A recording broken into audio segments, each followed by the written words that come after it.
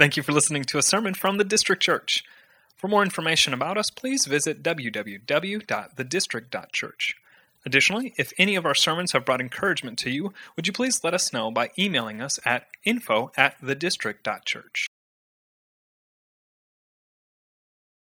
Man, well, good morning, church.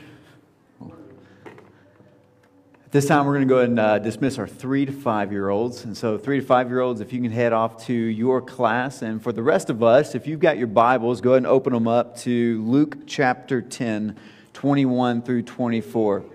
And my name is Dwayne. I am one of the pastors here at the district. And so again, just want to welcome you to the district. And also again, just to say that it is good to be back with you. I was on sabbatical for about 3 months, and last week was my first Sunday back. It was also the Sunday where we celebrated 7 years now as a church plant here in the city, and am looking forward to just this next season of ministry in the life of the district with you. And so we are excited to just continue doing what we do. And one of the main things that we do is we open God's Word and we let Him speak to us, and we let Him change us and transform us. And that's what impacts all of our lives. And so let's do that together this morning. And as we're there in Luke 10, 21 through 24, again, I mentioned this last week. One of the things that I want to continue to kind of implement and do in the life of our church is not only just pray for you, but pray the Scripture over you. And so I want to start off with that before we dive into Luke 10. And so the Scripture that I'm going to pray over you is Colossians 1, 9 through 14. And so one of the things that we also do whenever we travel to be with some of our network churches, and a lot of times in kind of conference settings where you get a bunch of the pastors together and we just learn and we kind of help one another and encourage one another, is when we pray for one another, we open our hands up and we just kind of have a posture of receiving what this prayer is. And so as we bow our heads, I'm going to ask that you just kind of open your hands up and that you just receive this prayer over your life this morning. And so let's pray together.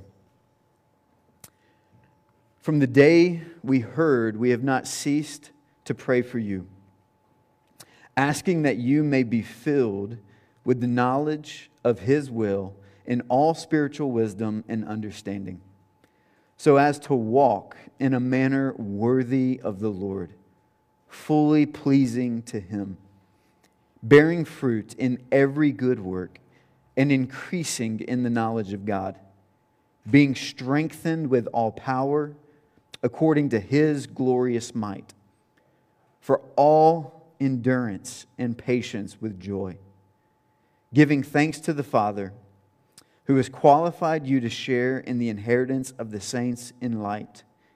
He has delivered us from the domain of darkness and has transferred us to the kingdom of His beloved Son, in whom we have redemption, the forgiveness of sins. It's in Jesus' name we pray. Amen. All right, now as we dive into Luke 10, and as we read that together, one of the things that I'd like us to start doing as well, or maybe continue doing, is to stand as we read the Word of God.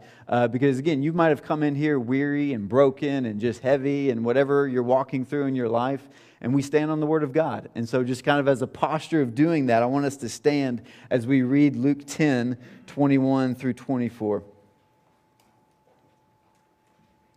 And it says this: In that same hour, he rejoiced in the Holy Spirit and said, I thank you, Father, Lord of heaven and earth, that you have hidden these things from the wise and understanding and revealed them to little children. Yes, Father, for such was your gracious will. All things have been handed over to me by my Father, and no one knows who the Son is except the Father, or who the Father is except the Son, and to anyone to whom the Son chooses to reveal Him. Then turning to the disciples, He said privately, Blessed are the eyes that see what you see. For I tell you that many prophets and kings desired to see what you see and did not see it, and to hear what you hear and did not hear it. This has been breathed out by God for our training in righteousness. So you may be seated. We're walking through the book of Luke for those who are maybe new here. And we've been walking through it for, I believe this is the 53rd week walking through the book of Luke. And so we're going to continue and probably have another 53 weeks as we walk through it because, again, we don't want to just... I went to a race last night at the Speedway. We don't want to do that through the book of Luke. What we want to do is just meditate through the book of Luke. We want to study the book of Luke. We want to study the heart of God and what it is that He is teaching us and what He is doing to mold us and to shape us. And so sometimes it's going to be 3 verses or 4 verses that we cover. Sometimes it might be bigger chunks, but for the most part, what we're praying the Lord does is just continues to get the Word of God that He breathed out ingrained into our heart and our minds so that it changes and transforms us to become more like His Son. And this is one of those things that we're going to see today is a transformation, how God uses His Word and what He does in order to make a transformation in someone's life. And so what he starts off with here is in that same hour. Well, what hour is he talking about here? Luke is making reference to what just happened and what just transpired. So this passage, what we're looking at today, is not another thought, but it's a continuation of what Jesus had just shared with them or what we covered last week. And so if you weren't here, in a nutshell, last week we looked at the 72 disciples that were sent out by Jesus. They were returning from that mission, and they were returning with joy, it says, from going and proclaiming the good news about Jesus. They were healing people. They were calling them to believe in Jesus. And when they returned, they were filled or really thrilled that the demons primarily were subject to them in the ministry that they were engaging in.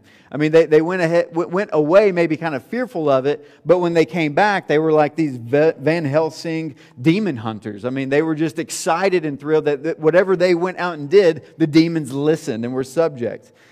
But Jesus encouraged them not to rejoice in that, not to rejoice in that ministry activity that they were engaging in, but to rejoice and stay humble that their names were written in heaven. That ultimately what they should be rejoicing in is not what they're doing for Jesus, but the fact that Jesus has done something for them. That Jesus has ultimately saved them. Rejoice in your salvation, not rejoice in the activity in which Jesus is engaging you in. And that's exactly what happened. But then what this is now saying is not only did Jesus want them to rejoice in salvation, but here it says that Jesus is also rejoicing. That Jesus is rejoicing, which I always found it interesting when Jesus rejoices or marvels, because it's only recorded twice in Scriptures where Jesus rejoices or marvels. So it's not common. And I always wondered, well then what causes this? Well, what happens that makes Jesus rejoice? Because again, Jesus knows what's going to happen when He shows up on the scene. He's God, okay? He's never surprised. Like when we rejoice or when we marvel at something, it's because we might expect something good to happen, but we're experiencing it for the first time. We're seeing it in real time. Like we don't know what's actually going to happen, and so we're surprised by it. And therefore we also then rejoice in it. But Jesus here, He knows what's going to happen. I mean, it's kind of like thinking about a football game. You have a coach that calls a play, so you know what play you're going to run. You know what routes the players are going to run. You know who's going to get the ball. You have a goal of scoring. You believe you're going to score. And then ultimately you score, and everyone is excited because they scored. Like this is, in kind of that retrospect, Jesus is doing that. He knows the play that's going to be run. He knows who's going to get the ball. He knows what He's going to accomplish. And yet at the same time, He's marveling that it's happened. He's marveling that He's actually rejoicing in this moment as well. Jesus knew all of this before the foundation of the world, and yet here He is in the moment of time that He created, running the plays that His Father called in, and is in real time rejoicing and experiencing what He knew was going to happen. Jesus knew this already. He's experiencing the eternal plan in real time. John Piper says that that His rejoicing involved the full connectedness of the Trinity. Jesus is rejoicing, but it says that He's rejoicing in the Holy Spirit.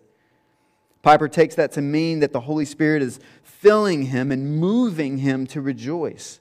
And then at the end of the verse, it describes the pleasure of the Father. The NIV translates it, "Yes, Father, for this is what you were pleased to do.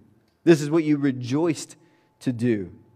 Now, that's just one component of the rejoicing, is that Jesus is rejoicing over the saving work of God in writing their names in heaven. But he elaborates a little bit on his rejoicing, what's causing him to rejoice. It's not just the fact that God is saving sinners, but it's also what he is revealing and also who he is saving. What he's revealing and who he's saving. Look closer at it. Jesus says, "I thank you, Father, Lord of heaven and earth, that you have hidden these things from the wise and understanding and revealed them to little children. Yes, Father, for such was your gracious will."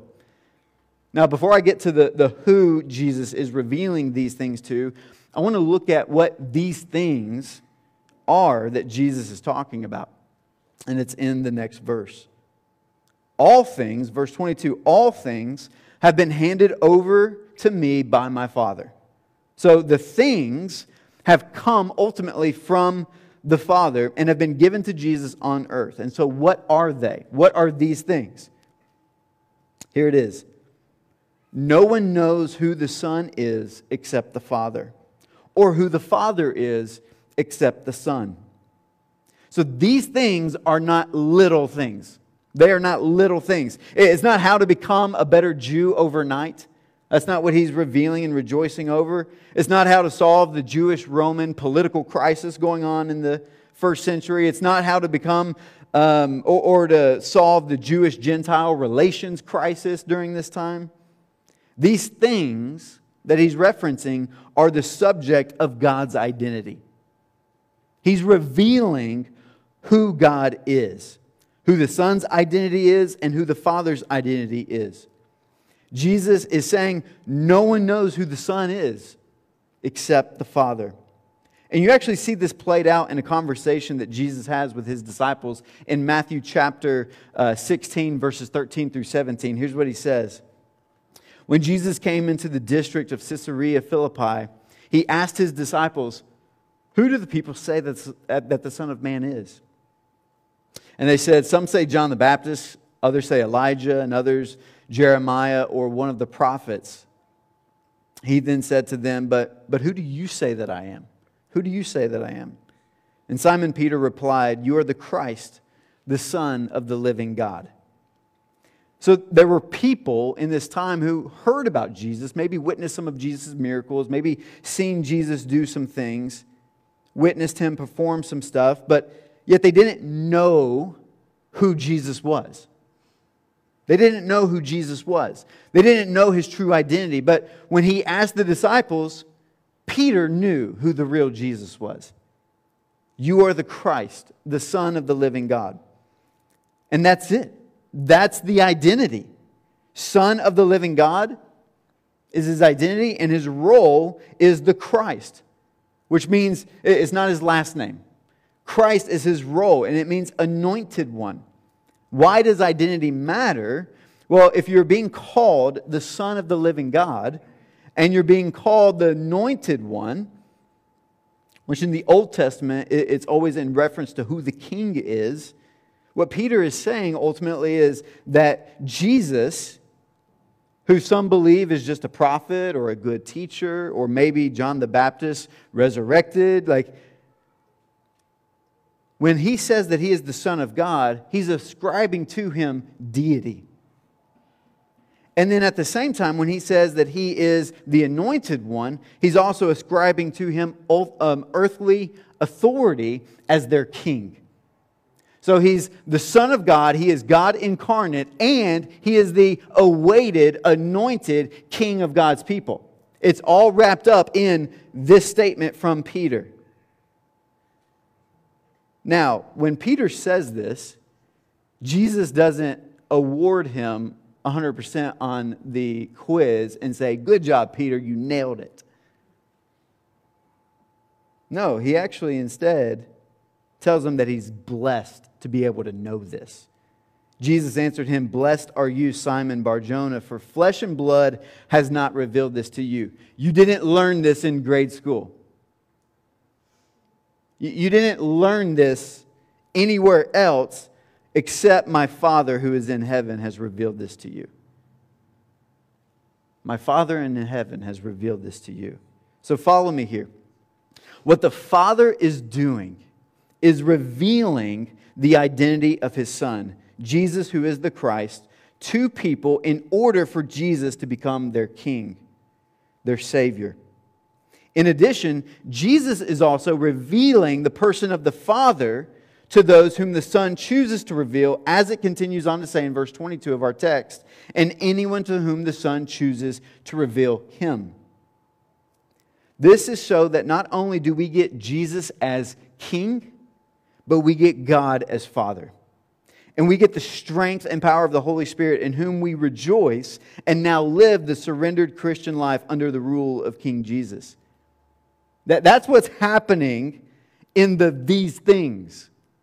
And so when you read Scripture and you read stuff like He is revealing these things to us, it's important for us to dive into just what these things are, because it's easy for us to just skip over that to maybe the context of how dare Him reveal this to maybe some and not others.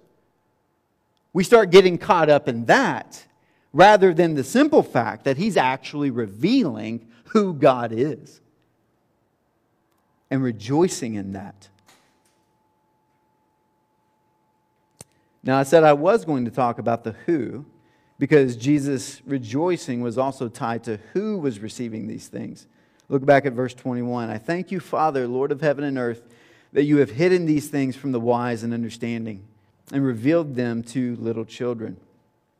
Jesus is rejoicing. Jesus is thankful that the Father has hidden these things from wise and understanding and has revealed them to these little children. Now, I don't get to decide who God saves. I don't get to decide who God saves. Despite the fact that I was at a funeral one time for a member of my family, and my aunt came up to me one time and believed that I had the power to decide where people go, heaven or hell. And I think I let her continue thinking that for a little while longer. But I don't have that power, regardless of how it's all set up. And even when Jesus says in Matthew 16:19, "I will give you the keys of the kingdom of heaven, and whatever you bind on earth shall be bound in heaven, and whatever you loose on earth shall be loosed in heaven." That does not mean that we possess the power to play duck, duck, goose and choose who is in and who is out. We don't have that power. We are called to proclaim and preach the good news of Jesus Christ, living the perfect life on our behalf, dying a death we deserve, and resurrecting 3 days later to show that His work is finished and that His sacrifice was accepted by God the Father for our sins to be paid. That's what we preach, and that is what we proclaim. We preach this message, and then it is up to God to reveal it to some and not others. It's what He does.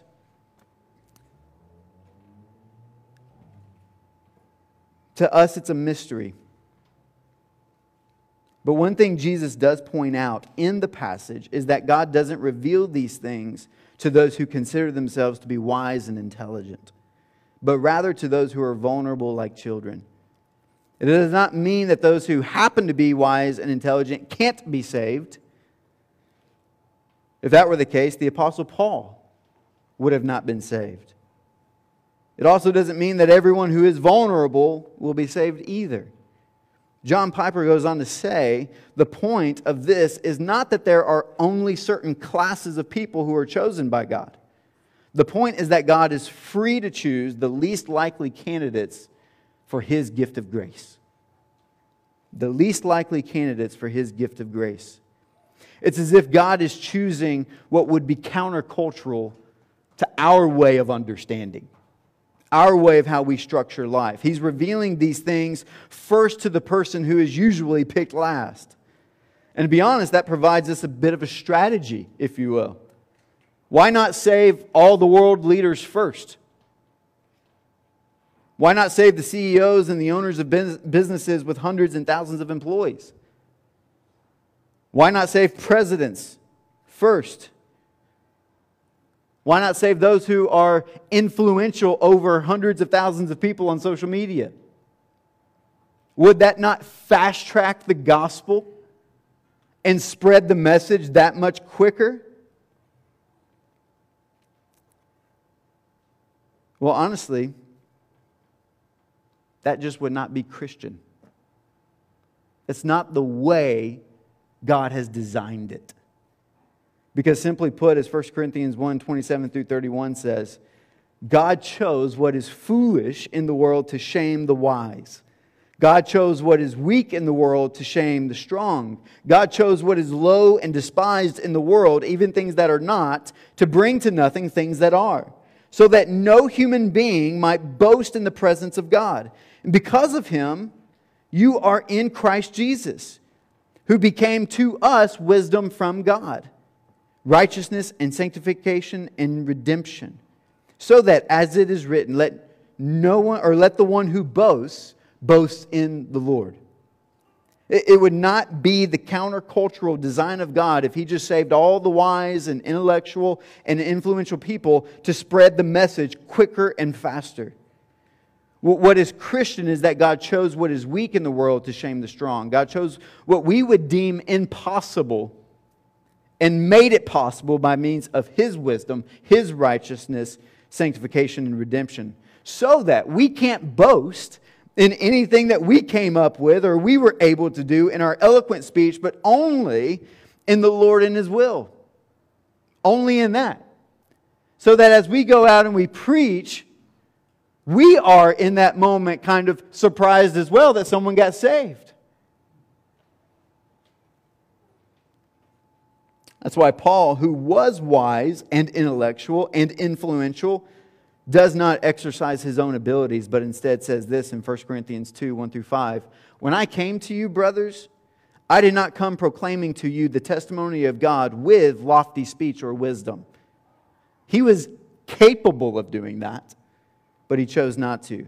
I decided to know nothing among you except Jesus Christ and Him crucified.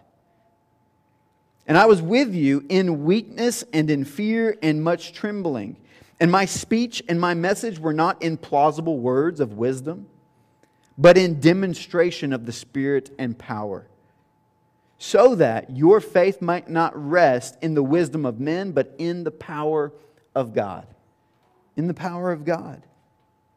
It is this strategy that Jesus rejoices in. He loves it.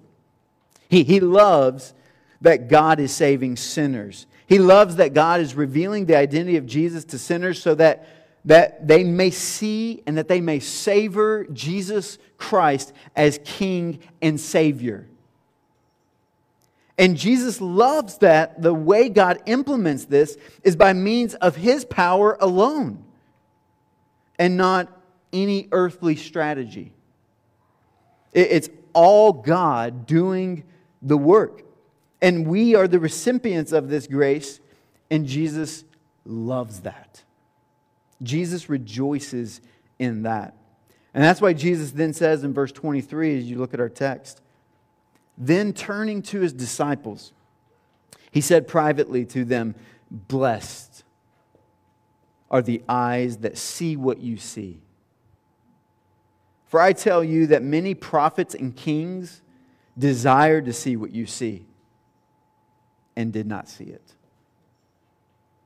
and to hear what you hear and did not hear it. Again, don't rejoice that you can now cast out demons. Don't rejoice in your Christian mission and activity. Rejoice that your names are written in heaven. He's nailing that one down here. Rejoice that you are one of the ones that see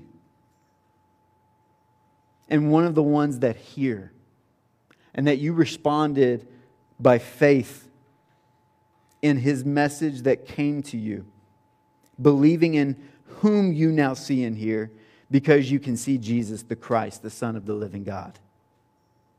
The only appropriate response to God's saving work in your life is rejoicing.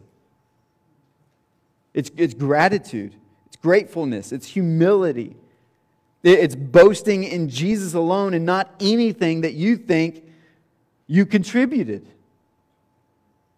Because we didn't contribute anything but the sin that was necessary to be paid for.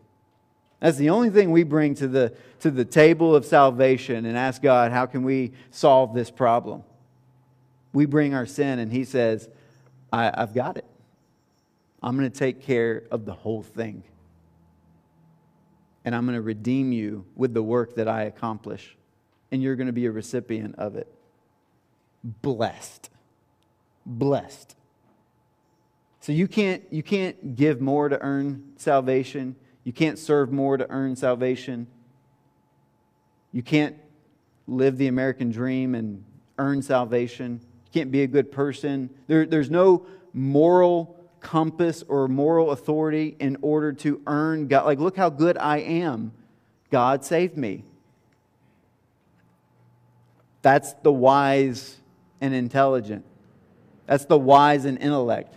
That's those who think they have earned salvation out of their earthly abilities and earthly intellect. And what God is saying is those who come to the table vulnerable like children, saying, I don't know what to do. I can't feed myself. I can't work. I'm lost. I don't know where my parents are. Like, you start thinking like a child. Like, if we let our kids, I've got 3 boys that are 8, happy birthday Ezra, today, 8, 5, and 3. If I let them go on their own for a week, I don't think I have children anymore. They will not survive. We come to the table of salvation in that mindset, like children. We will not survive if you don't do something, God. And Jesus gets excited. He gets excited in that posture because He basically tells us, watch this. Watch what I'm going to do for you. And this is going to bring great glory to God. And the angels in heaven are going to be celebrating when Jesus scores that touchdown. They're celebrating. They're going wild. And that's what Jesus is rejoicing in this moment, in this passage, is that God is revealing Himself, a.k.a. our salvation, through the identity of Jesus. And He's revealing it to those who are humble and vulnerable to come to the table saying, we need you as our King and our Savior because we can't do this ourselves. And He saves us. He forgives us of our sins that kept us away from Him. I heard a story from Trevor Atwood, who's pastor of City Church in Murfreesboro, Tennessee, which is also the town in which I went to college. And this story, it's really 2 stories about 2 men. Both of these men are named John, so just so that you're not confused in here. The first John was born in 1725 in England. His mother died just about 2 weeks before his 7th birthday. When he was about 11 years old, he began a life as a sailor with his father on a sailing ship. And when he turned 18, he was forced to go into the British Navy. He was caught trying to abandon ship one day, so he was then stripped down to his waist, tied to the mast of the ship, and then was beaten with 100 lashes by the crew. Just humiliating beating. Following that, he then devised a plan to kill the captain and take over the ship. But before he could do that, the captain transferred him to a different ship that was heading towards Africa. This ship ended up being a slave trading ship. And so while he got to Africa, he then actually didn't see eye to eye with that ship captain either, devised a plan to try to take over it, but that captain ended up selling him into slavery once he got into Africa. His father then sent out a rescue mission to get him, found him in Africa, brought him back to England, rescued him out of that, but he had then seen the financial profit of the slave industry and then engaged in it himself. And for the next 9 years, lived a financially profitable life in human trafficking, selling and trading slaves. Additionally, from some of the journals that he left, we know that he treated women poorly and that he outwardly rejected just any sort of moral authority in his own life. In short, John lived a hard life. John lived a very dark life, and in a lot of ways lived a wasted life that we would probably look at. Now, I want to tell you a story of another John that actually lived around the same time as the first John, also in England. He married his childhood sweetheart named Mary. Shortly after their marriage, John and Mary adopted his 2 orphaned nieces, and eventually he would go into the ministry and become an Anglican priest. He was well known for his just pastoral care and his work among the poor. Young people who were struggling with their faith would seek out his advice. He would write letters back to them. They ended up collecting those letters and put them into a publication that you can still buy today, that is going on and just continuing to encourage and give advice to people in their Christian faith and mission. Influential political leaders would come to this John with their moral dilemmas, seeking his wisdom. In 1788, he actually wrote a pamphlet decrying the evils of the slave trade, and joined the efforts of William Wilberforce to abolish slavery altogether in England. The law to abolish slavery passed just before he died in 1807. Just before he died in 1807. Now that John, that's a beautiful story. That's a well-lived life. A man who did what was right and fought for what was good right up unto his death. So that's 2 Johns. Two very different people. One a life wasted and one a life well lived. But there's one more thing I want to tell you about these 2 Johns. He's the same John. He's the same person. The first John is very much the second John, even though the second John is very much not the first John. You see, it wasn't until while on one of the ships a storm came threatening the sinking of the ship, and John Newton said that he prayed for God's mercy and experienced a spiritual encounter where Jesus revealed himself to John. Revealed himself to him. The storm ceased, and when he got back to land, he considered that the beginning of his conversion experience, his conversion to Christianity. Knowing who he was and knowing who Jesus is, he etched these words on paper. Amazing grace, how sweet the sound that saved a wretch like me. I once was lost, but now am found. Was blind, but now I see. 'Twas grace that taught my heart to fear, and grace feared my fears relieved. How precious did that grace appear the hour I first believed. Trevor went on to ask a question. If you looked at John Newton when he was 30 years old, making a fortune off of human trafficking, using women for objects of his own pleasure, denying that he had any moral responsibility to anybody at all, he asked, could you have seen it? Could you have seen the second John? Could you have seen the transformation if all you saw was the first?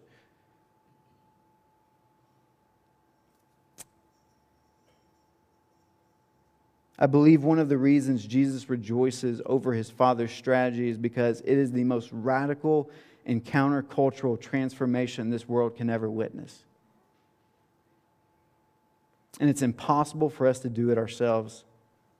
That's why Jesus says in Matthew 19:26, with man this is impossible, but with God all things are possible. All things are possible. It allows us to be able to see John Newton in the first half of his life and be able to have conversations and say, this is what Jesus can do. This is what Jesus can do. And again, that's why Paul said in 1 Corinthians 2:1-5, when I came to you, I did not come proclaiming to you the testimony of God with lofty speech or wisdom. We're not going out and sharing the gospel and trying to help just counsel people on how to do their life better. But instead, I decide to know nothing among you except Jesus Christ and Him crucified. It doesn't matter your neighbors. It doesn't matter how good their lives are or how broken their lives are. If they don't know Jesus, they're broken. They're broken. And if Jesus has not saved them and forgiven them of their sins, they're lost and have not been found. They're blind and have not yet seen. And we have to share that message. We preach and proclaim Jesus Christ, who is the Son of God, the Christ. We proclaim that message and we proclaim Him crucified. Crucified. We don't preach or proclaim Jesus is my homeboy, Jesus is a good moral compass that you should follow and listen to.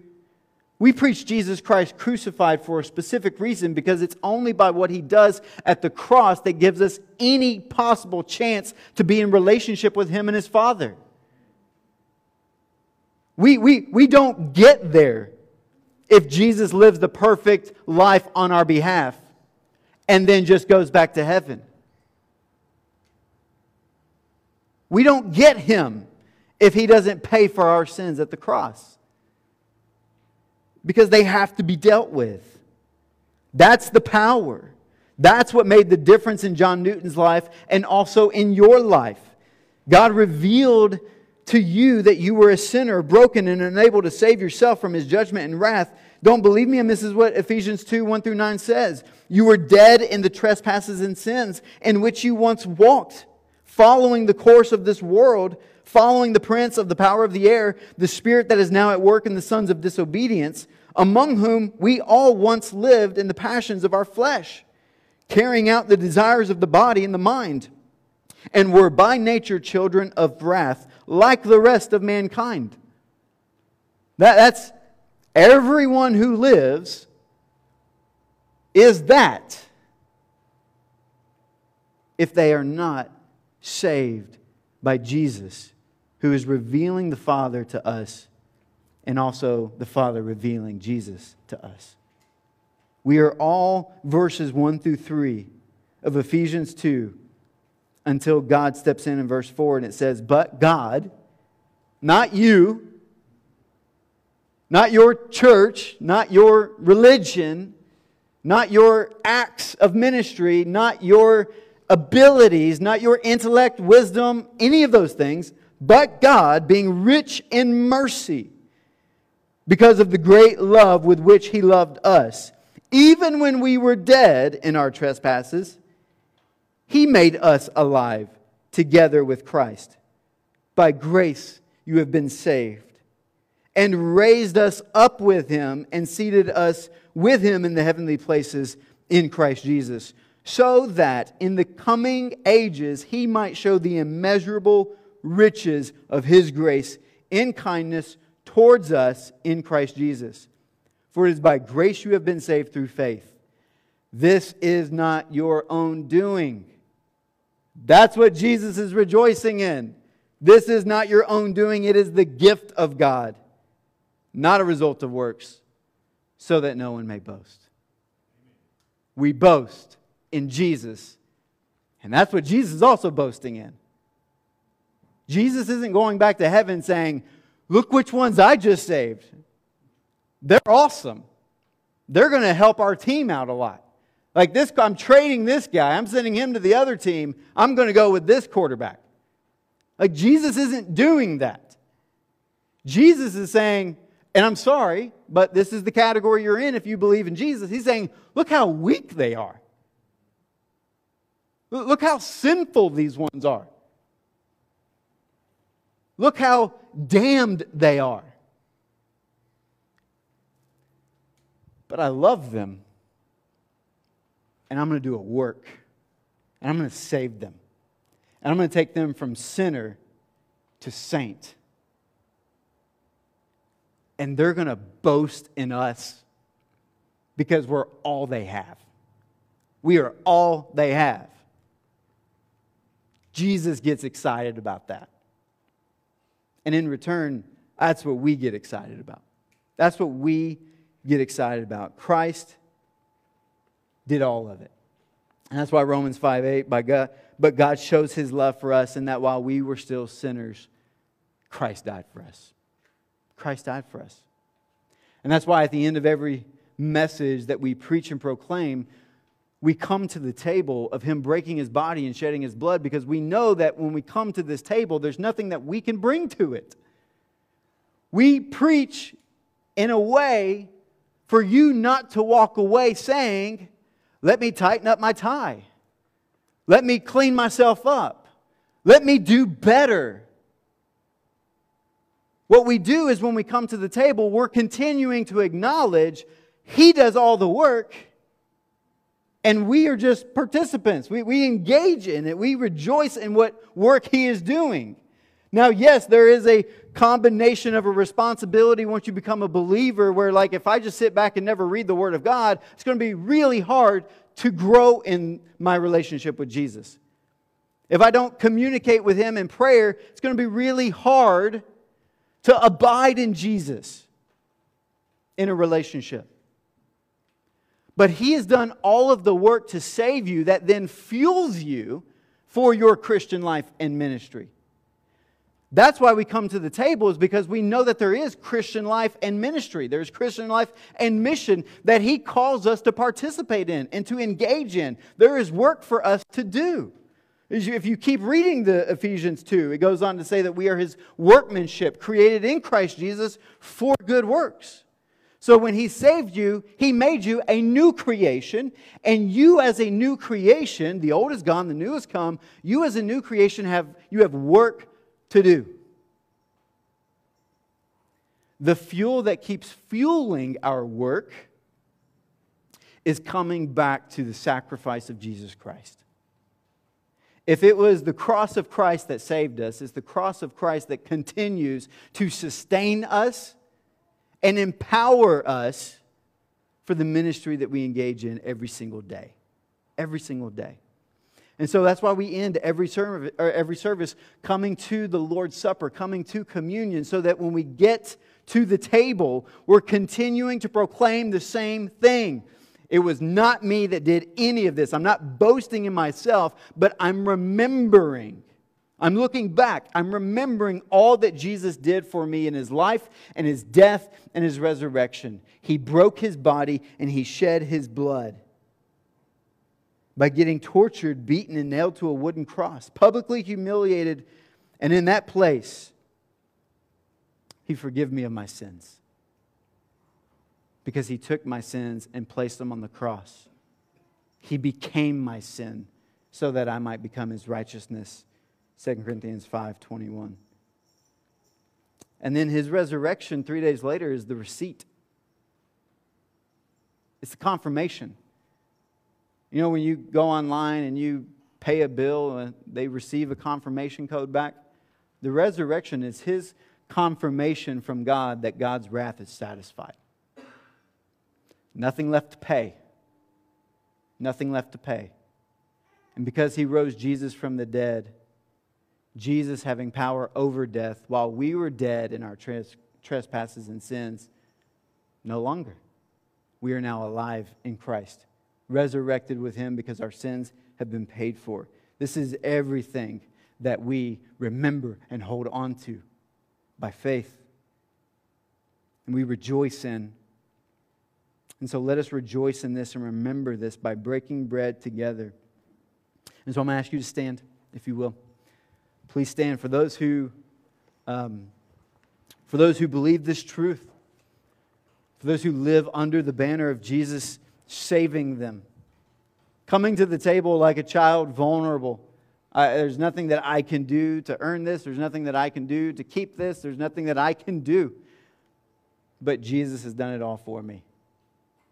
For those who live under that and believe that, we invite you to partake of communion, remembering all of the work of Jesus. And let it be the fuel that continues to empower you for a Christian life and mission. So when you wake up tomorrow and you're like, man, I really haven't been reading God's Word and being able to have that opportunity for Him to communicate with me like I should, or I haven't talked to Him, I haven't prayed, I haven't spent time with Him like I should. When we start having those kind of inner dialogue and wrestling going on, let's just remember, man, you know what? That feeling that I have of that shame and that guilt, Jesus paid for that on the cross. So I don't need to let the enemy belittle this new creation that He's already done a work in, but rather let it be an invitation and an opportunity for me to not just complain about myself and navel gaze, but look up to heaven and say, God, I want to hear from you. So let me open your word and dive in. God, I want to communicate with you. I want to pray to you. And I don't think there's any magic number of how often I pray or how long I pray, but I just desire to pray. I want to be with you. I want to be with you. And Jesus rejoices in that. He rejoices in that. And so let this be the fuel that continues to drive our spirituality as we engage with Him in relationship. So come, grab the elements, come back to your seats, and we will partake together.